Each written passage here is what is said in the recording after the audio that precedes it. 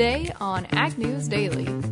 And what the Chinese have committed to, can only help the price of soybeans, which everybody in agriculture could use the commodities lift. Good afternoon, ladies and gentlemen. Another Ag News Daily podcast, joined by Delaney Howell and Mike Pearson. Mike, we are continuing the trade news again today, aren't we? We are, Delaney. I was going to kick it off with that. Earlier today, I was out recording with Max Armstrong this week's edition of This Week in Agribusiness, and just as soon as we finished taping, it was announced that the Senate has voted to pass USMCA. They now send it down to President Trump's desk. The vote was 89-10. I don't yet see who the holdout was. The one person must have voted present or wasn't in the office. I don't know who that was.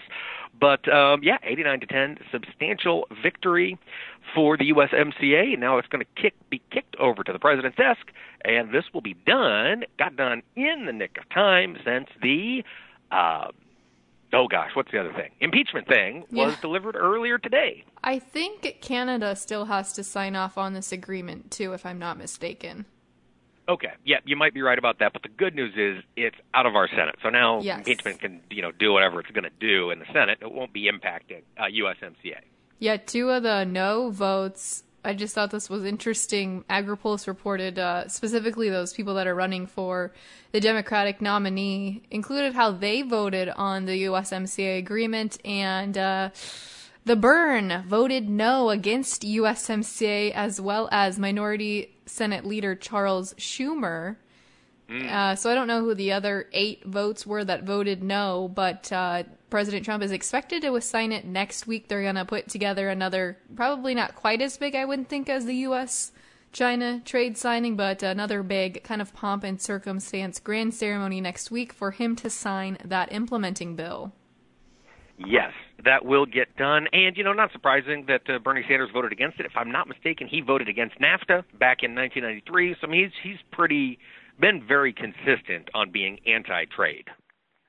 Yes, that's true. Oh, so that is the big news there. We do have continued information coming out about the trade deal with China. Of course, the full text of that document has finally been released, and the industry has been pouring through it, trying to get clues as to what we might be able to divine from the agreement and the actual physical writing of the agreement. Our very own Ted Seifert here at Zaner was featured in a Reuters article yesterday talking about the fact that we didn't have specific purchase contracts was disappointing. We are going to face stiff competition from a big Brazilian crop, which is getting underway. They have already made large purchases of Brazilian soybeans, and it looks like that's going to continue. China left market conditions as a caveat in the agreement. So that is going to be a source of uncertainty, even though we're now certain that we have this trade deal signed. We are certain, and you're right, Mike. There are continued, details of that report being trickled out, folks sifting through that information. One of the things that we might have glanced or glossed over it yesterday during the podcast, but looking specifically at those trade barriers like tariffs that are still in place, the Trump administration, we're hearing some conflicting views about what exactly is going to happen with some of those tariffs that are in place.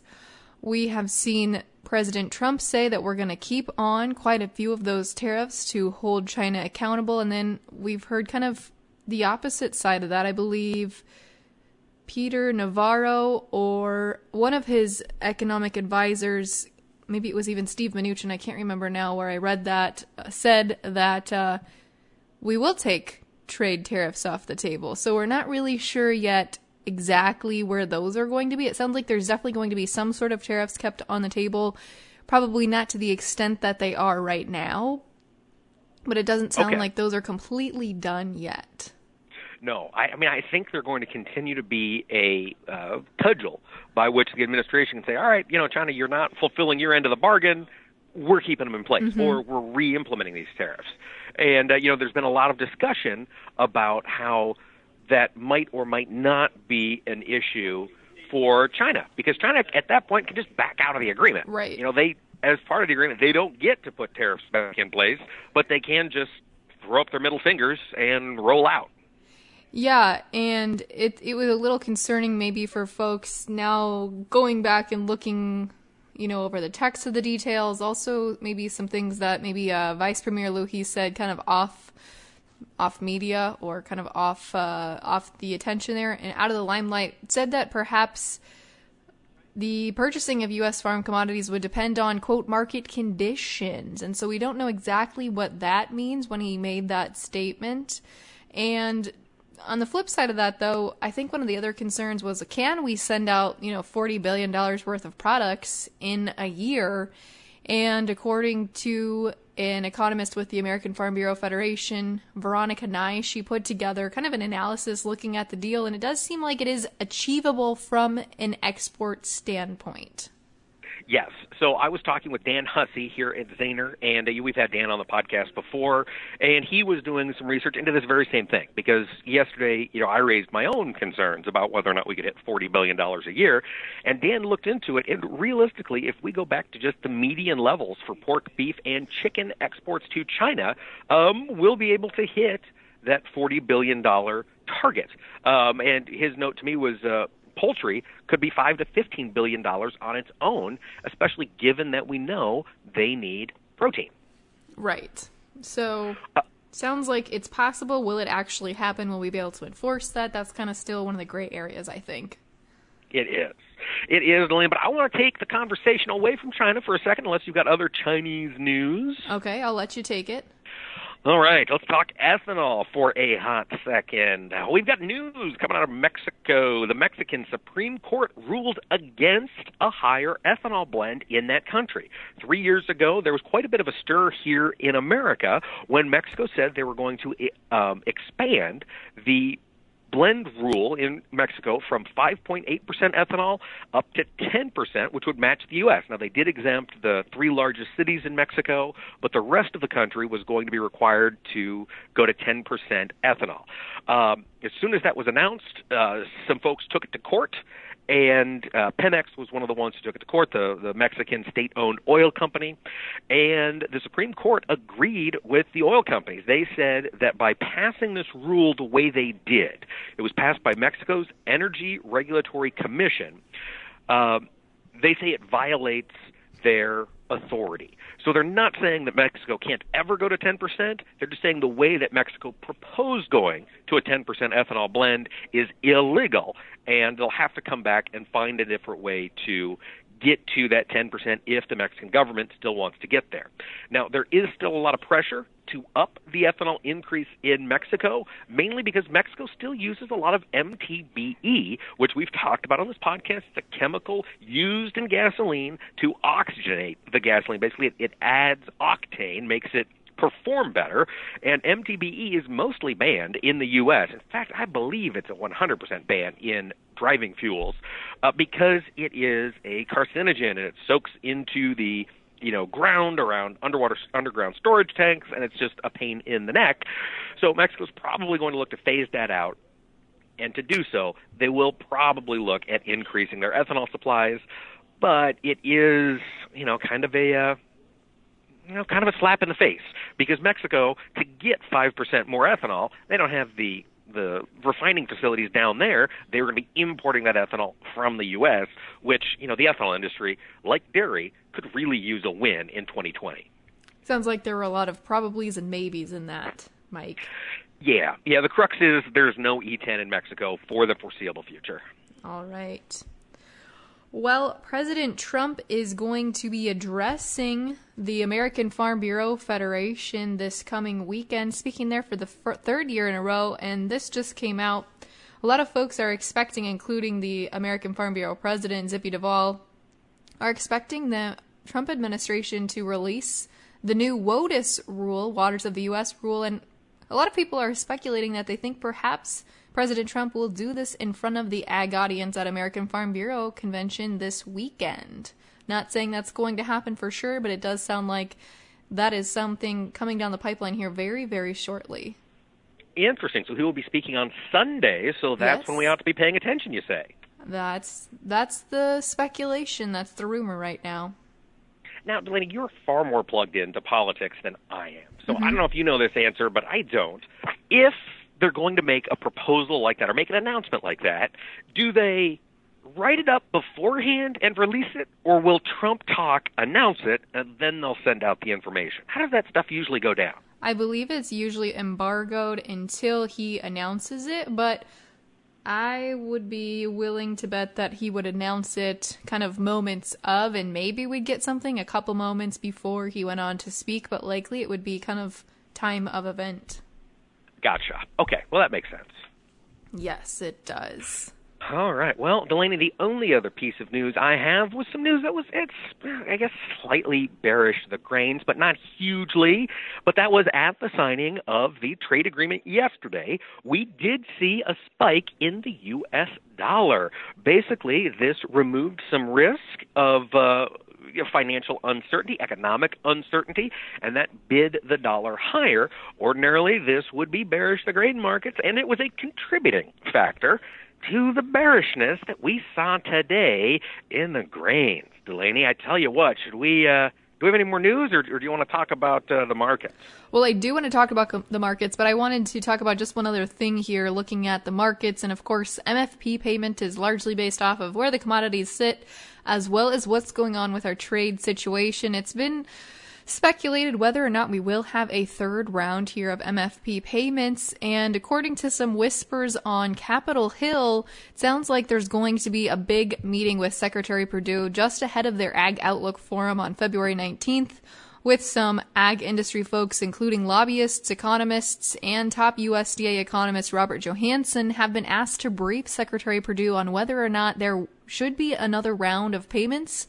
So it sounds like that decision is going to come quite a bit later than we ever expected.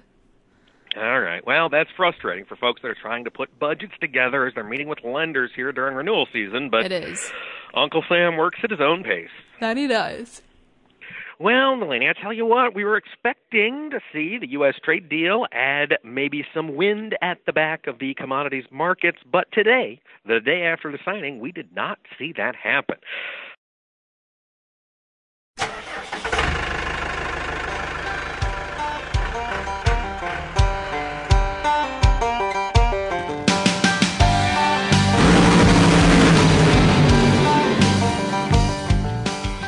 Welcome to the Hot Rod Farmer Minute. I am Ray Bohax from the Idle Chatter podcast, heard on the Global Ag Network. The industry identifies a cold start as any time the engine and its coolant are 30 Fahrenheit degrees or more below normal operating temperature. This is then broken down into a full cold start when the coolant is at ambient temperature, an intermediate restart, and then a hot restart. Since a diesel engine uses no spark plugs, combustion occurs from the heating of the air in the cylinder by the compression of the piston. During a full or intermediate cold start, this is insufficient to reach the necessary 350 Fahrenheit degrees for the fuel to auto-ignite. To combat this, a glow plug, intake air heater, or both are employed. Many misunderstand glow plugs. They are not used to heat the combustion chamber, but instead to create a hot spot for the fuel to encounter as the piston pushes the mixture toward it. Simply put, it is an ignition point that can quickly reach more than 1,000 Fahrenheit degrees. It is nothing more than a heating element. If your diesel is hard starting, check the glow plugs and related circuits. Often you will find the engine is firing on only one cylinder since the others have expired. Agriculture runs on machinery, profits on reliability.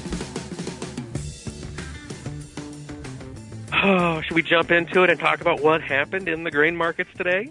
Let's do it. All right, folks, it is not a pretty picture for you producers, for you end users. It's kind of a blue light special out there, particularly in the corn market. Looking at corn, the March contract was down 12 cents on the day to finish at $3.75.5. May down 11.5 cents, closed at $3.82.5. Soybeans down not nearly as severely as the corn market. March beans were down 4 3/4 cents to finish at $9.24 even. May also down 4 3/4, closed at $9.37 1/4. Chicago wheat, long the bull here in the ags was down on the day. The March contract dropped 8 cents at 565 and a quarter. May down 7 3/4 to finish at 566 and a quarter. Looking over at livestock, they were not spared the carnage today. February live cattle dropped 47.5 cents at 126.1250. April down $1.07.5 to finish at 126.42.5. In feeder cattle, the March contract dropped 35 cents at 144.82.5. April down 40 cents. Closed the day at 147.80. Lean hogs, again, one of the markets you would expect to be buoyed by the signing of the trade deal with China. Was not the case. February lean hogs down $1 at 66.87.5. April down $1.20 to finish at 73.77.50. Looking over at the dairy market, we did see some mixed trade today. The January was weaker by 1 penny at 16.98. February, on the other hand, up 24 cents to close at 17.32. Delaney, why don't you tell us what we're talking about in today's interview? Well, Mike, I'm excited about this conversation. Former sponsor of the podcast, John Latham of Latham High-Tech Seeds, was actually at the signing of the U.S.-Chinese trade deal yesterday, so we're going to pick his brain and just hear about that momentous event.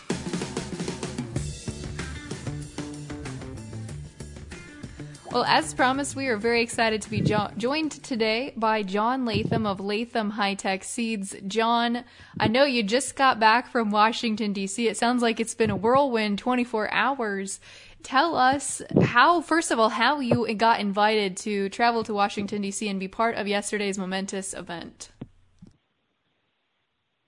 Yeah, it has been a whirlwind. The last week, I got an invite last Thursday, I believe, which was kind of short notice, but certainly when you get an invite from the White House, you want to take advantage of it. And fortunately, I've been involved in the American Seed Trade Association. I've been on the board for 6 years, and now I'm the vice chair of the board of American Seed Trade. So I was really fortunate to be able to represent the American Seed Trade Association yesterday at the White House. And yeah, it was a really a neat event. And I've been to the White House, but not for an event like that. So it was really exciting and hopefully historic for a lot of reasons.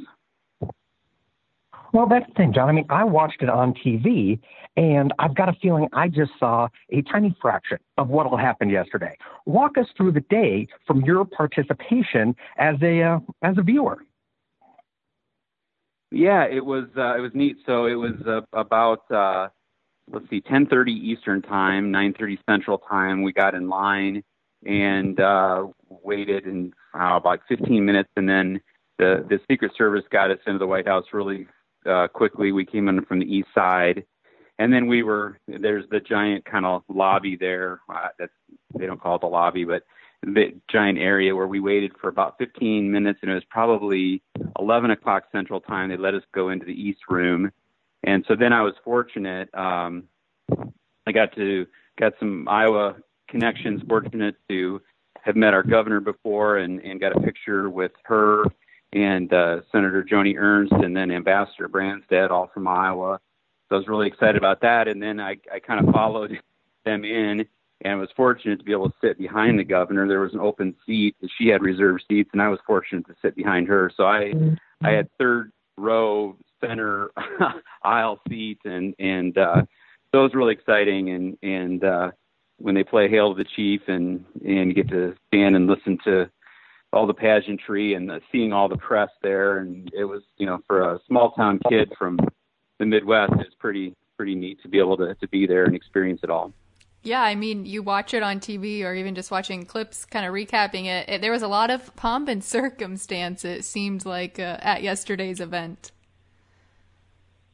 It was, it's really interesting, all the press there. And then the president, interesting to watch, some of it he's got scripted, but he always goes off script. And that's just the way he's going to be every time he speaks. And so it was interesting.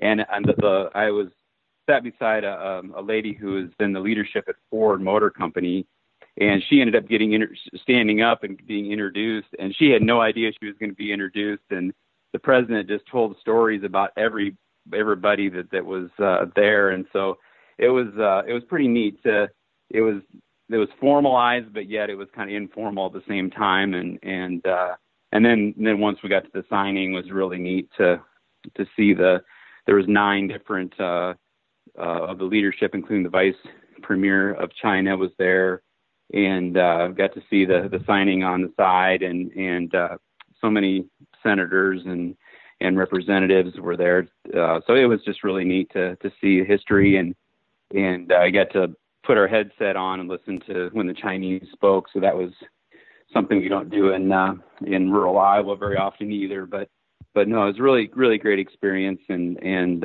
one I'll never forget. Now, John, from the perspective of phase 1 of the U.S. Trade deal, of course, you are Mr. Latham Seeds. You're there on the American Seed Trade Association. We haven't talked a lot about what this deal means for seed sales. What is it you're looking forward to as this deal gets implemented?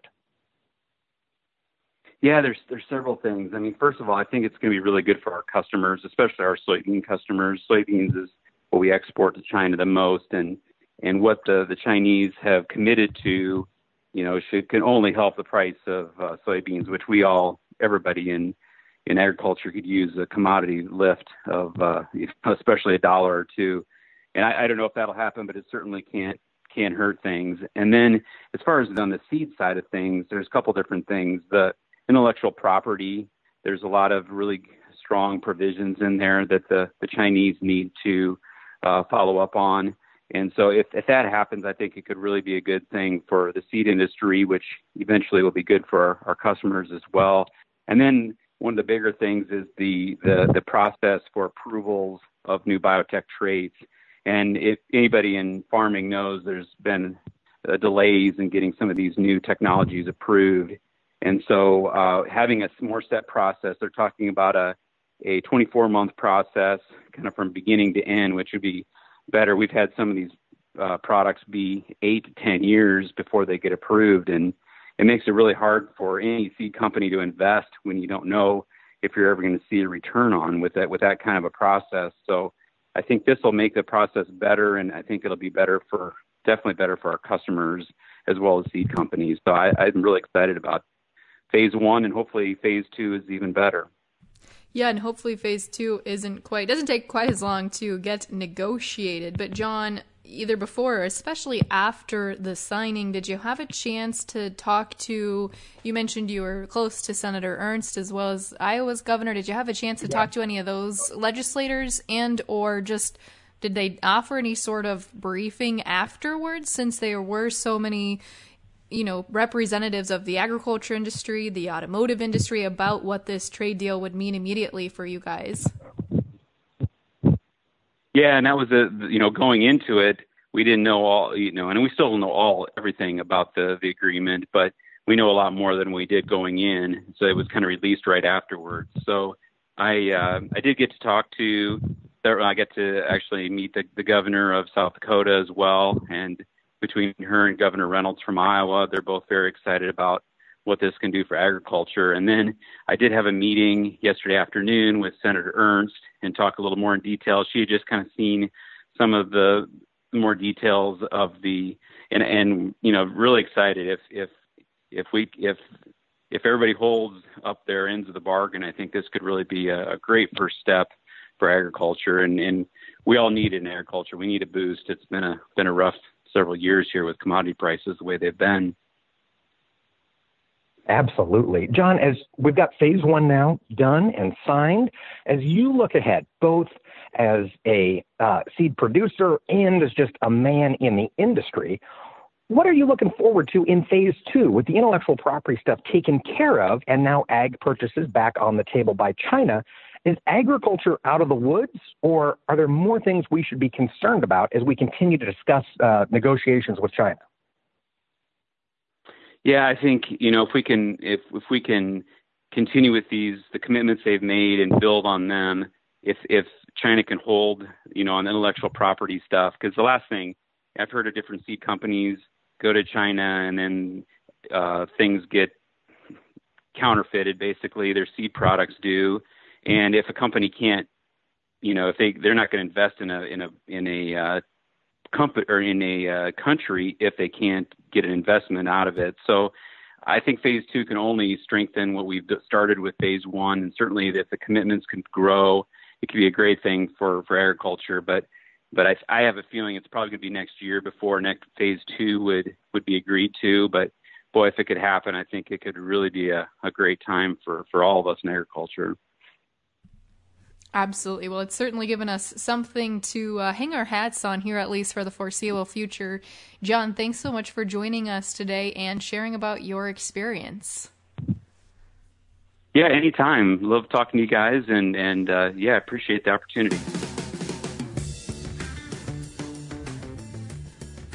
All right. Well, a big thank you there to John Latham. Really exciting that he got to represent agriculture, be present at that momentous event, if you will. Even if we're still unclear on what those trade details are, it's still a big deal that somebody from, Northwest Iowa was able to be at that representing agriculture.